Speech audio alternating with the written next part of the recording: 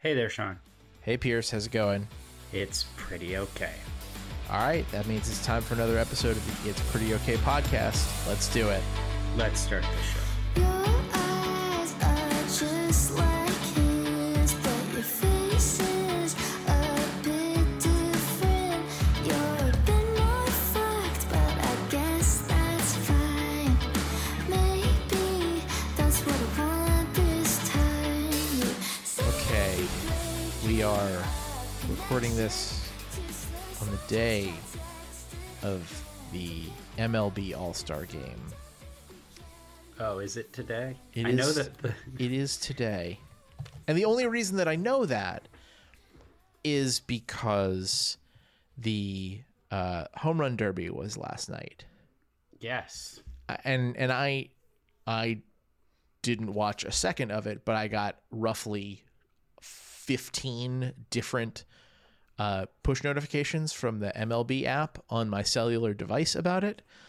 So that made me aware not only that it was happening, but right around Albert Pujols is still relevant. Albert Pujols, I guess, is still relevant.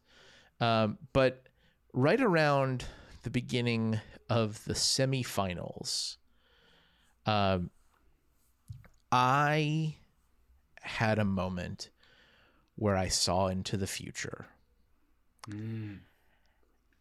And with with the benefit of the past, we know that there's a pretty well trodden path in which the home run derby champ has basically used up all his dingers and goes into a pretty miserable second half slump. And I saw it all play out. I saw Juan Soto of the Washington Nationals win the home run derby, hit like a $175 the rest of the season. And then I had a horrible vision of the entire army of DC Sports Radio chuds saying that, in fact, to pay Juan Soto a nickel over $10 million a year would have been a huge mistake, and that the worst team in baseball, which is what the Washington Nationals are right now, would in fact be better off without perhaps the best player they've ever had. So here's the thing about these people who would cape up for the management of the Washington Nationals, and Those are also referred to as DC sports fans. Well, I don't know about that, but I would say that They are, because it's every market sports fans. That's what they do. Well, I would say that it is a group of a size to do a quote that's often mentioned from the run up to World War I, when talking about how the British Expeditionary Force, so like their land army, and the head of the German command in World War I, they were like, what will we do if the British invade? And their response was, we will arrest them. And what is present in that is it's such a small group that we're not afraid of them. Fortunately, the British won, and Americans helped and everything. But that's the point. I think that these people who would cape up for management here are very small, because people realize, and to go to your original point of I'm concerned about the second half of this guy's season. Well, unlike Julio Rodriguez, who is clearly, I hope he is phenomenal and hit 1 billion home runs last night, many more than Juan Soto actually hit. But I would be concerned if, this was a first-year player or a second-year player, not someone who in 2018 was second in Rookie of the Year voting. And then his second year, when he was winning a World Series championship, he was 9th in MVP voting as a second-year player, and is now probably the most accomplished 23-year-old that has ever existed. But alas, they want him to go kick rocks elsewhere. Well, that is, and the don't management. forget to mention many clutch hits in a World Series run.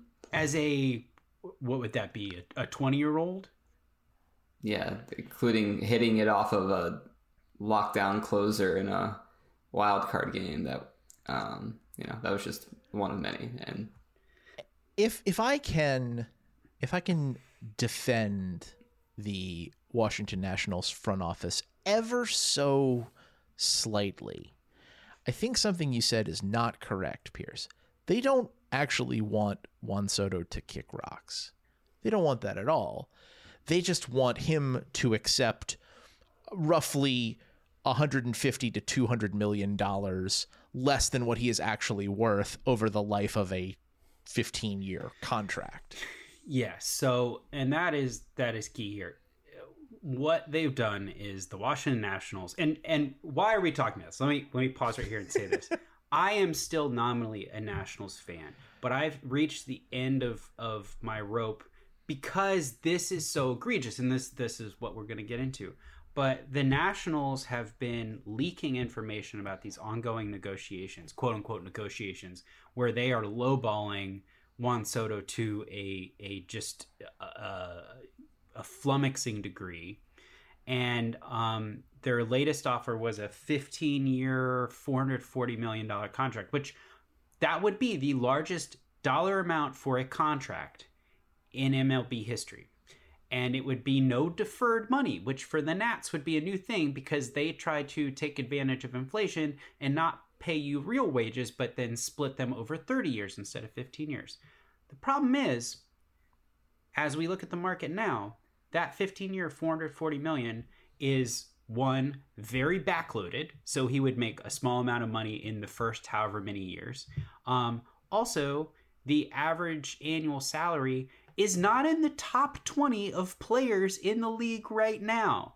And that is just offensive. I mean, it is offensive. If you were one of the best at your job in any other market, you would expect your employer who recognizes that to pay you close to commensurate. But what they're doing is, I'm not going to do that, whatever, 25 times 30 teams or 32 teams, however many baseball. He should be getting paid in the top 1%, and they're not even willing to do that. So, he probably is in the top like 2%, but and we also should. I think we've talked about this in off-pod conversations before, that like you probably realistically should only be comparing his contract offer to position players, not to starting pitchers, just because the valuation scale is so different. But he is so transcendently good at this very young age that like he's if there's a guy who you're gonna break the scale for and pay a position player like he's a starting pitcher, it's arguably like him and Mike Trout and Shohei Ohtani, but Shohei Ohtani is also a starting pitcher. So the frustration, like, I am not a Nats fan, and I am deeply frustrated by this too, because this is like the 5th time they've done this shit. Yeah, to me, it's not the Juan Soto in the vacuum. It's Harper and Rendon and I don't know. I guess Trey Turner to a degree, to a lesser degree. Absolutely, Trey Turner. And I'm glad you mentioned that, Kevin, because I went to Alex. Is it Kirshner? Yeah. Over at Slate wrote a wonderful piece today about, and his argument was, "Hey, Nationals, don't trade this guy." Humble opinion, don't. And Kevin, you really walked right into this. So he went to a war for batters since 2018. So this is the wins above replacement stat at Fangraphs. Wonderful place, great statistic to give value. So I'll just give you people that are in the top 25 since 2018, which is when Juan Soto made his debut. And this is for WAR. Number 25, Anthony Rendon, who has basically not played for the last year and a half. Number 18 on that list, Bryce Harper. And then number 8 was Juan Soto. And number 5 was Trey Turner. What is the part of that brings all those people together? Rendon was drafted by the Nationals. Bryce Harper was drafted by the Nationals. Juan Soto was an amateur free agent, and Trey Turner was traded to the Nationals, but he was someone who did not have service time yet. They keep on bringing in these people that have all been in the top 5 in MVP voting, and then they want to get rid of them almost immediately. Yeah, it's like they're too good. And Sean made a comment once or earlier this year where he said, "Were the Nats maybe right in trading Anthony Rendon?" And Anthony Rendon also a huge clutch contributor to the World Series run. And then and my response was like, well, if you get rid of everyone, some of them you're going to nail and some of them you're going to not. So, but either way, you end up with, 0 quality franchise players except for Steven Strasburg, who pitches 5 games a year. He is physically unable to pitch at this point. Yeah, and to be clear, like I know you knew this, but that sort of flippant Anthony Rendon trade take was, I guess they didn't even trade him. They just let him sign with the Angels. They didn't make a very competitive offer. Yeah, right. But obviously that was being 100% outcome based and not process based at all, because presumably if he had been healthy, one imagines he would have been raking for the Angels, and this would have looked like a Bryce Harper level bad decision. Well, it's impossible to be healthy and play for the Angels. That is that going back to your favorite Weaver. That's just how that happens. Well, in the first year after the Bryce Harper one, that's when you saw those DC sports fans come and be like, "Oh, good thing we didn't pay that guy because he had a pretty bad year." And then the next year, I think there was just one bad year, and then the next year he was right back to MVP caliber. But there was the World Series year, and then there was the shortened year, which he did pretty well in, and then last year he played extremely well and is sort of on pace for that this year. But the other thing about Bryce Harper, and Alex Kirshner makes this very point, is Rendon and Harper are both instances of free agents that the Nationals did not make a competitive offer. They real estate developers not understanding capitalism, which is wild. But you can get rid of Bryce Harper, who is phenomenal and one of the best, probably the best draft pick in the last 10, 15 years, if not longer. The only player better in that time that plays right field is probably Juan Soto that has come up. So when you replace Bryce Harper with Juan Soto, yeah, it's really easy to be like, well, I got an A, but I retook the test and got an A+. That's fine. With Rendon, with Turner, and probably with Soto, there's no one coming behind them that is going to fill that space. There's no one who's come behind Scherzer, which that was a great contract. Give credit where credit is due. That worked out. But they also paid below market value because it was a guy with miles, and not everybody could see him continuing to do well. So giving him deferred money and doing well in that contract was maybe good business by them, but it had to do with the rest of the market. But there's no one filling these holes.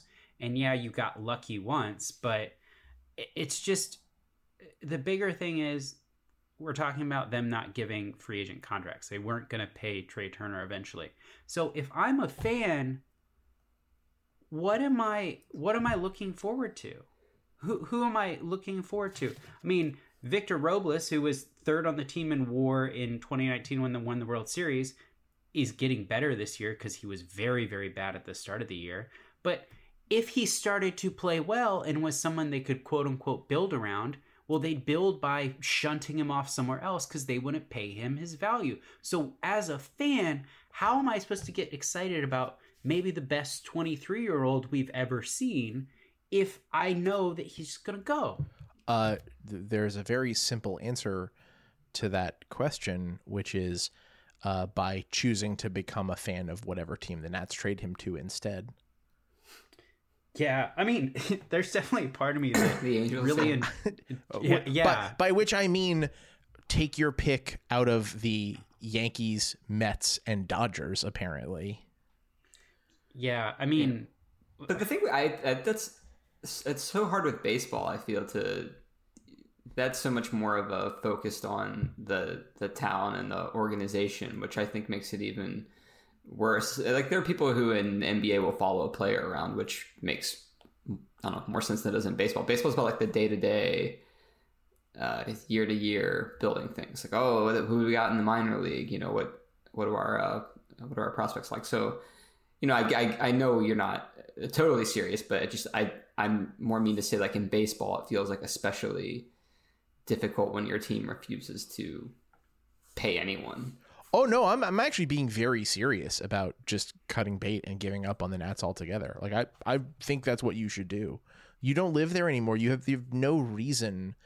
You have no reason to hold a particular allegiance to this ball club that has hurt you. Yeah. I mean, it was exciting when Bryce Harper was coming up and Steven Strasburg and, you know, another draft pick in Anthony Rendon. But the thing is when you develop players, and we see the NBA doing a great job of this, which is like your homegrown players, you can keep them in a way that is appealing and the contracts make sense. And baseball doesn't really do that. And the Nats are especially bad because, you know, so some teams get that person. They're like, we're going to keep this guy forever. The Nationals don't sign anyone to multi-year contracts. There are only 2 players on their team right now who have a contract that is not a free agency next year or an arbitration, which basically taking advantage of people on a very low pay scale that are younger. They only have 2 players there. I've talked to people about this before. It's hard to look up, but the last time they gave a position player a multi-year, more than 3-year contract, which is pretty typical, you know, get a 3-year contract about, keep him for a while. The last time they did that with a position player was also the first time they did that when they signed Jason Worth to make themselves seem serious. That's not correct. Is it not? No, they've done it more recently. They did it with Ryan Zimmerman in 2014. Okay, so I was going to say that and be like, Ryan Zimmerman doesn't count because they took advantage of him having no market value for like a decade. He can't throw the ball. He just stands there at first base occasionally. Hey, he's great. Don't get me wrong. It's good to have that guy, but that doesn't count. And again, that was a draft pick. Clearly, they draft well. Yeah, and Jason Worth was like, everyone knew they overpaid for him, but they needed someone. He had a couple good years and got the kind of the playoff run rolling where they were making the playoffs every year. And I they seem to be acting like they're the Oakland A's with no payroll and working in this system where no one knows this stuff, but everyone knows this stuff now. You've got the payroll and you've got to get to that. I'm so glad you said that, because Pierce said another thing that I would argue with earlier, which is that the Nationals owners are real estate developers who don't understand capitalism. No, they actually understand capitalism better than basically everyone else except the owners of the Rays and Pirates. Because the way you win in capitalism is by artificially restricting the value of your labor assets. So yeah. I don't know. I think offering Juan Soto a backloaded contract with an average annual value of under $30 million when he's probably worth closer to like 45. That's actually pretty great capitalisming. That I get that, but when they act like they're entering the market to acquire new players, they don't sign anybody because they're like, "Hey, you will accept $5, but it's really $2.50, and when I give you the other $2.50, it will only be worth $2.35 or something." As always, this is the continuing McKinseyfication of American professional sports, and increasingly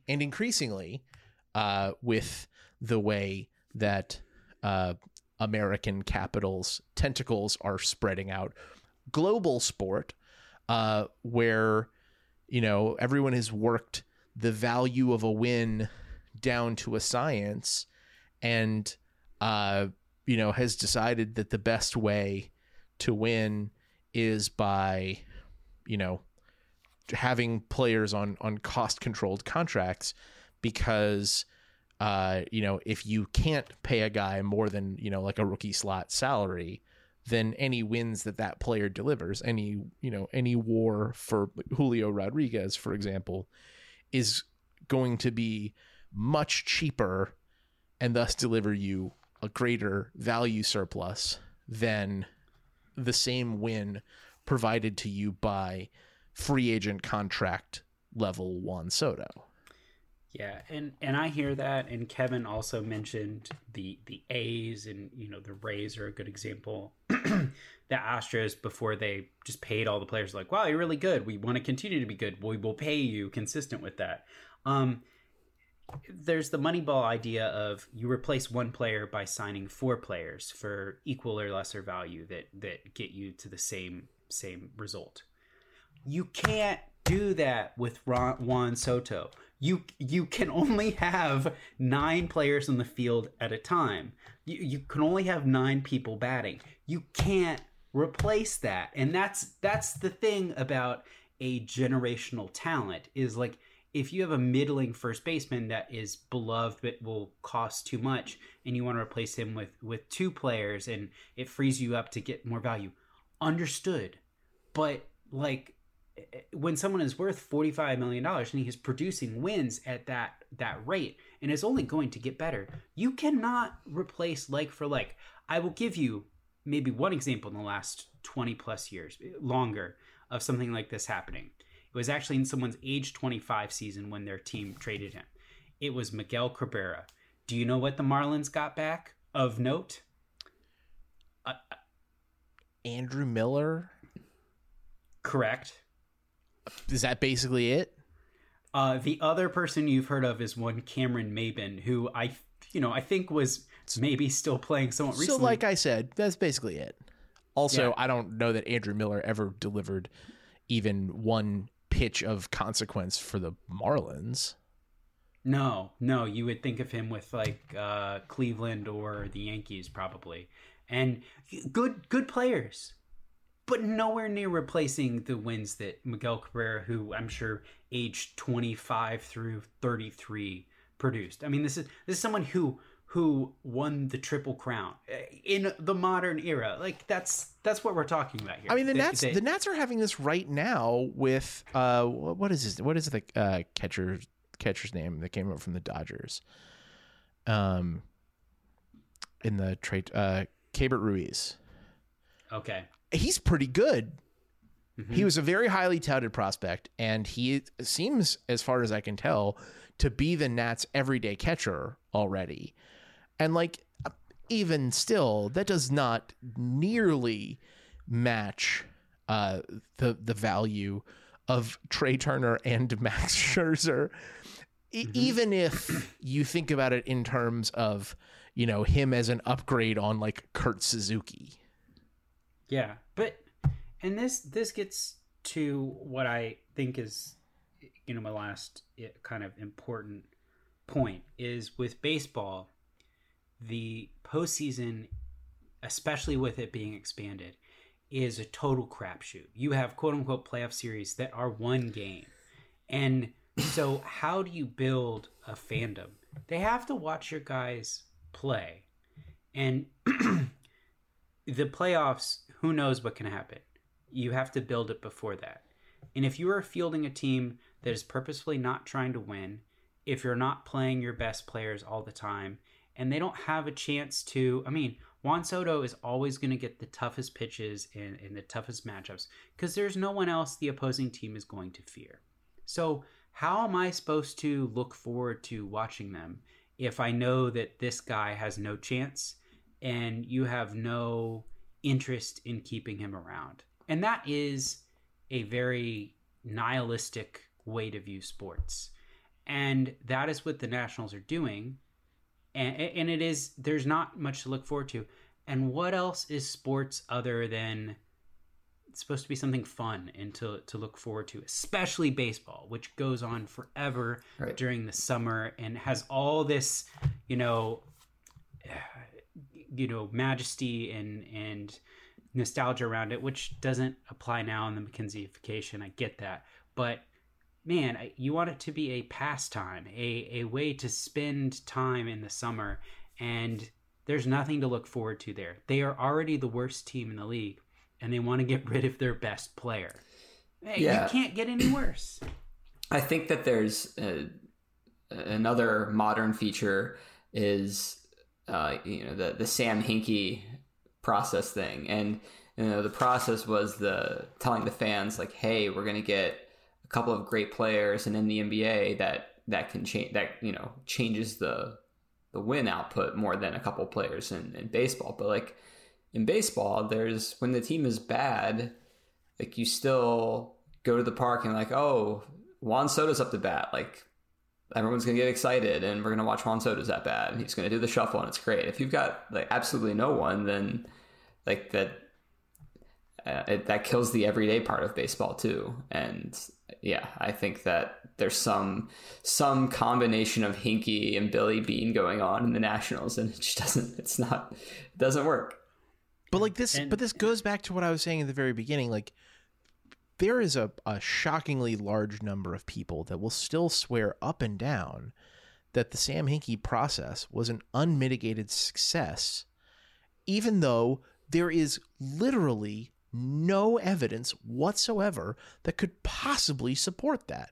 You got Joel Embiid, who hasn't led the team past the second round of the playoffs in his entire career, and you got Ben Simmons, who broke down in such a conclusive and public and ugly way that, that the team shipped him out because it was totally untenable to even keep him on the roster. Like, you forgot that Markelle Fultz forgot how to shoot one of the... No, yeah, that's what they're saying. But also Markelle Fultz, like, here's the thing. Markelle Fultz was not a process draft pick. By the time he was the pick, Hinkie had long been fired. Okay, I thought it was a pick still left over. Arguably, but they got the high pick because of the carnage that was left in his wake. But that carnage was because Embiid, who arguably was the only real process pick in a way, and Simmons both missed their entire rookie seasons due to injuries. Yeah, but it's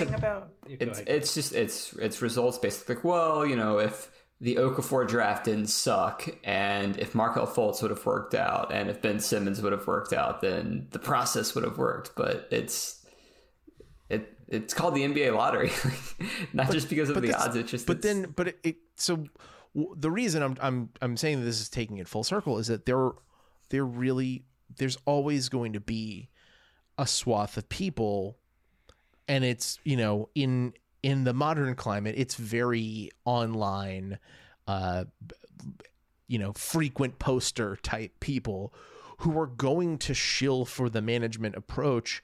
And as long as this Soto trade returns, a couple of blue chip prospects, like they're going to attempt to argue that this worked out.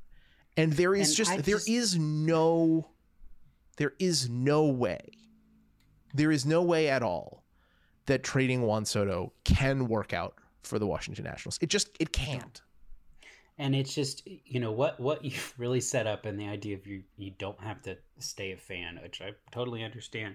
It's like in no other transaction do we do this. If you have a really bad experience with your dishwasher or just, the wooden spoons you get from a place, you go buy them from another place. You're not like, well, I only buy from this place. No, you make an informed decision based off of experience. And to act like effectively the CEOs, the franchisees of these teams, that they are in any way different than like the CEO of a multinational corporation that you may buy a consumer good from, that's you are buying the swindle. I mean, that's what you're doing. And they're teams that I really care about and everything else, but you don't have to be beholden to them. They are not thinking about you. They are thinking about, in this day and age when we don't have any, George Steinbrenners anymore, or I guess Jerry Jones, honestly, because he's a complete lunatic. The franchisees are not fans. They are trying to make money. This isn't just a plaything that they are trying to win anymore. Joe Lacob, okay, that is an owner that's trying to win. These owners are not trying to win, which means they are not really thinking about you, the fan. So get out. And Joe Lacob's whole personality is it's so repellent that it offsets the fact that he is the most loose-walleted owner in professional sports right now. But you are under no obligation to let this team keep hurting you. Now, if you are going to cut bait, I think we've maybe talked about this in a way before. Like, I don't think it makes a lot of sense. I think it's hard for you to cut bait from the Nats and then follow Juan Soto wherever he gets traded. I'd argue if you're going to pull the plug, even though it's hard to do this with division rivals, you should take the Kelsey McKinney approach and root for the home team. You should get invested in the Braves. And if it makes you feel dirty, you can kind of. I loosely with the Celtics, I'm well, I can root for them now, but I don't take any excitement or responsibility for anything that happened pre 2019. Well, so I still very much hate Kelly Olynyk. I don't watch any baseball now, so it'd be nice to not watch. That's also a viable answer. About anyone. Yeah. The other. Yeah. Should we close the podcast by saying how much baseball we've all collectively watched this year? I would say 3 innings. I went to a game. I forget how long it is. I think I meant the 9 inning. I think I watched the game. I've listened to a couple of innings of Astros games on the radio. Yeah. Oh, do you know how else? Do you know else was traded? Last thing. Do you know else was traded in a little bit longer time ago? Do you know else was traded in their 25-year-old season? Who was pretty good, and it looked bad in retrospect that trade happened. I think we know. Babe Ruth. Babe Ruth. There we go. The list is Miguel Cabrera and Babe Ruth. Well, sometimes you got to finance a production of No Nanette. Yeah. Okay. Let's wrap up there and move on to Pierce's sorry. What are you apologizing for today? So I purchased a pair of pants a couple weeks ago from an online retailer, which I like a lot. And I bought the pair of pants in a different color than what I already had because I really liked the color I had. I really liked the fit. Bought another pair of pants. Try on the pants. The inseam on this is 2 inches too long. It is labeled incorrectly. This is a different inseam length. I sent them a picture, had a discussion. They said, and I said, when I reached out, I'm I know how this stuff works. You might want to check your stock. This is an online company. I go, don't worry, we're going to send you another one for the warehouse free. You keep that other pair of pants. All right, fine. Got the second pair of pants. Same label. Should be the same as the pair I like. Exact same pair of pants, just a different color. Same problem. So I had to respond to them and be when I said you should check your stock because I think something is wrong, you should do that. And so I don't know. I'm at a loss. I feel bad because I think I could have been more helpful the first time. And the second time, because I asked for a refund, they're just not going to look at it at all. But there is a systemic problem here, where the pants are wrong. They have a warehouse that has a bunch of pants in them that are labeled wrong. There's a defect across a whole batch, and I wasn't able to express it fully. So, hopefully that company doesn't lose too much money on those pants. But your pants are messed up. They were made incorrectly, and I have no idea how big a batch it is affecting. I'm at a bit of a loss about what part of this you are apologizing for.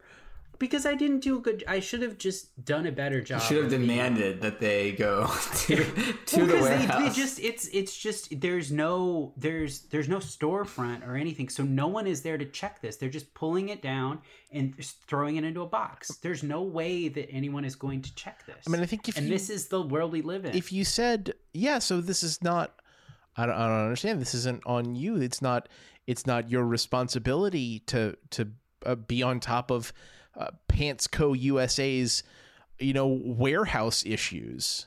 But that's the thing, is like, I see the problem. It's not just a one-time thing. There is Go get a and job I know the with them. solution. Well, Go it is get a pretty cool job in company. shipping logistics. Oh no one wants that. But I don't know. If you want to fix this, it sounds like you do. Well, the real fix, is truth be told, is I now have 2 free pairs of pants that I'm just gonna get hemmed, and I'm gonna have 2 new pairs of pants. Okay. So, but that doesn't feel good, because there's still a problem. So, anyways, I think 2 pairs of free pants feels way better than knowing that there is an ongoing warehouse problem at the place you got the free pants from. Maybe that's just me, but yeah, whatever. we should choose to worry about things that we can control, and this is one of the times where I think I have control and I really don't. You absolutely do not have control. Not even a little bit. Or if you, I guess you could like order 100 pairs of pants and then tell them they're all bad, and then maybe they'll listen to you. Yeah, that's no, I can't do that. No, but what we can do is have a big idea from pop culture. And have I talked about going to the movies? I went to the movies over the weekend. Wow. That good air conditioning. Yeah, sure, why not?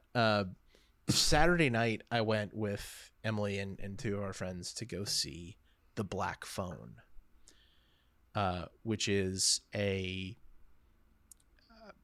it's definitely a psychological thriller. Whether or not you'd call it a horror movie is probably it's on the fence. It's sort of, your mileage may vary on that, but it's made by Blumhouse, so I think it would be reasonable to call it a horror movie. It is about a serial killer in Denver in the late 70s, a fictional serial killer, who snatches up teenage boys from the neighborhood and keeps them in some sort of basement dungeon type situation before ultimately torturing and killing them. And the movie centers around his most recent victim, a young kid named Finney, who is down in the basement and hears the old black rotary phone on the wall ring, which is very strange because the phone is disconnected.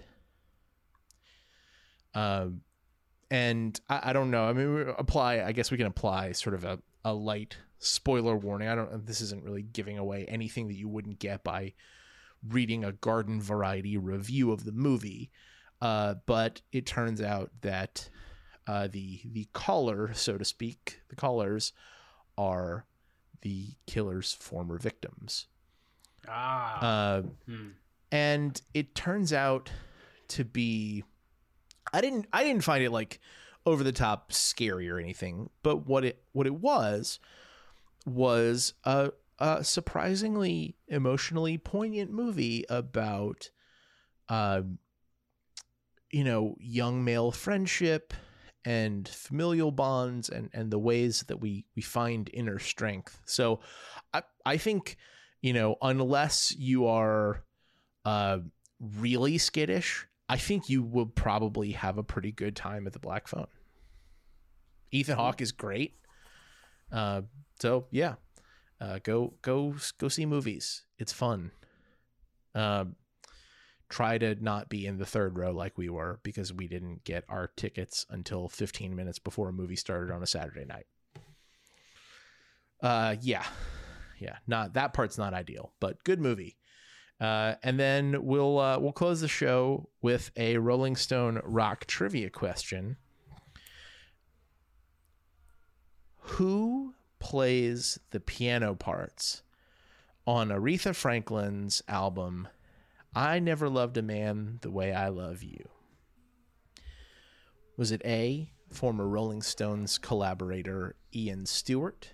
Was it B, fellow former Rolling Stones collaborator Ian McLagan? Was it C, Booker T. Jones of the famous Stax Records house band Booker T and the MGs? Or was it D, Aretha Franklin? C. Well, I've seen the movie where some of the Rolling Stones show up to watch her, but I think it's D. I think it's Aretha Franklin. That is correct. Aretha Franklin played her own piano parts. Yes, she's Very cool. very, very. Pierce is on fire. Amen. All right. That's the end of the show. You can find us at our home on the web at www.prettyokpod.com or on your favorite podcast app. If you do that, please tell a friend about the show. We'd love to share it with them as well. We'll be back next week to talk about something else. Until then, I'm Sean. I'm Pierce. And I'm Kevin. Thanks for listening.